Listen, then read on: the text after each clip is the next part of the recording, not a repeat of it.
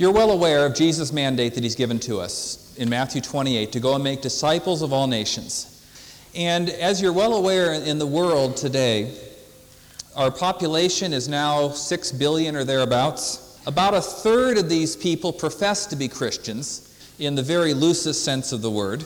Of the remaining 4 billion, about half have heard of Jesus and a half have not heard of Jesus. From the 1989 Congress on World Evangelization that was held in Manila, they recognize that there are 4 categories of people that are listed on your notes for you.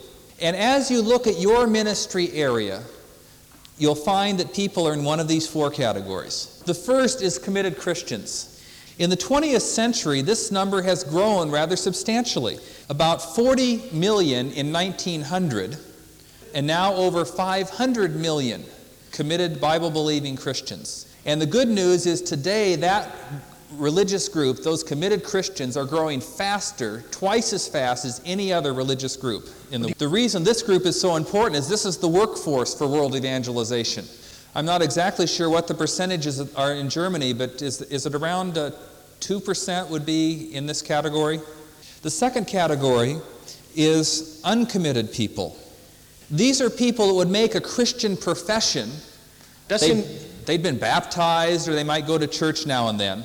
But the notion of a personal relationship with Christ is a foreign concept.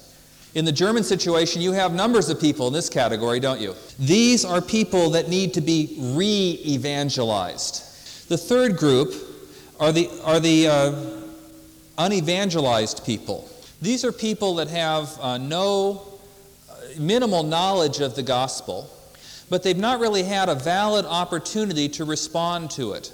They're reachable if Christians would simply go down the hall in the office or across the street to their neighbors and be able to build a relationship and share with them. And finally, the unreached peoples. These are, in the world, 2 billion people that have no Christians living in their culture. Even in Germany, there are perhaps people that are hidden. I was driving up here and found out that in Dusseldorf there's the highest number of Japanese, that there are numbers of Turkish people that live here. In fact, outside of Turkey, I understand that there are cities that are larger Turk populations anywhere except in Turkey itself. And so sometimes we have to look around and say, what is the harvest field that we live in? Take a look at your region, your area where you live, and do the study to identify the people groups within your region. You know, one of the groups that, as I've talked with many Germans, that often is overlooked are the working class. Because you are well aware that when you say German, you cannot typically say that all Germans are all alike. There are different cultural groups even within the German-speaking. And you understand those groupings far better than I, so I won't belabor it. But identify the different people groups that are there. Then determine the number of unbelievers in your ministry area.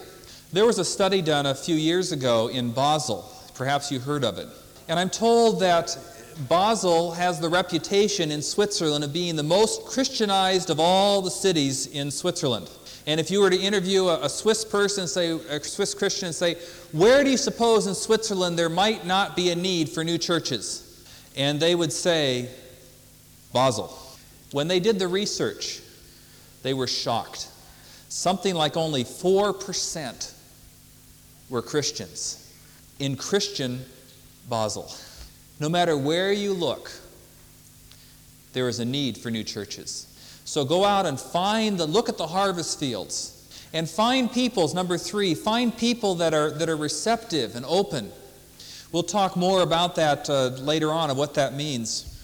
But for now, people with needs or dissatisfactions are open to the gospel. If they have a relationship with an authentic Christian, they can be more open. If they're going through some sort of a life transition, they're more open.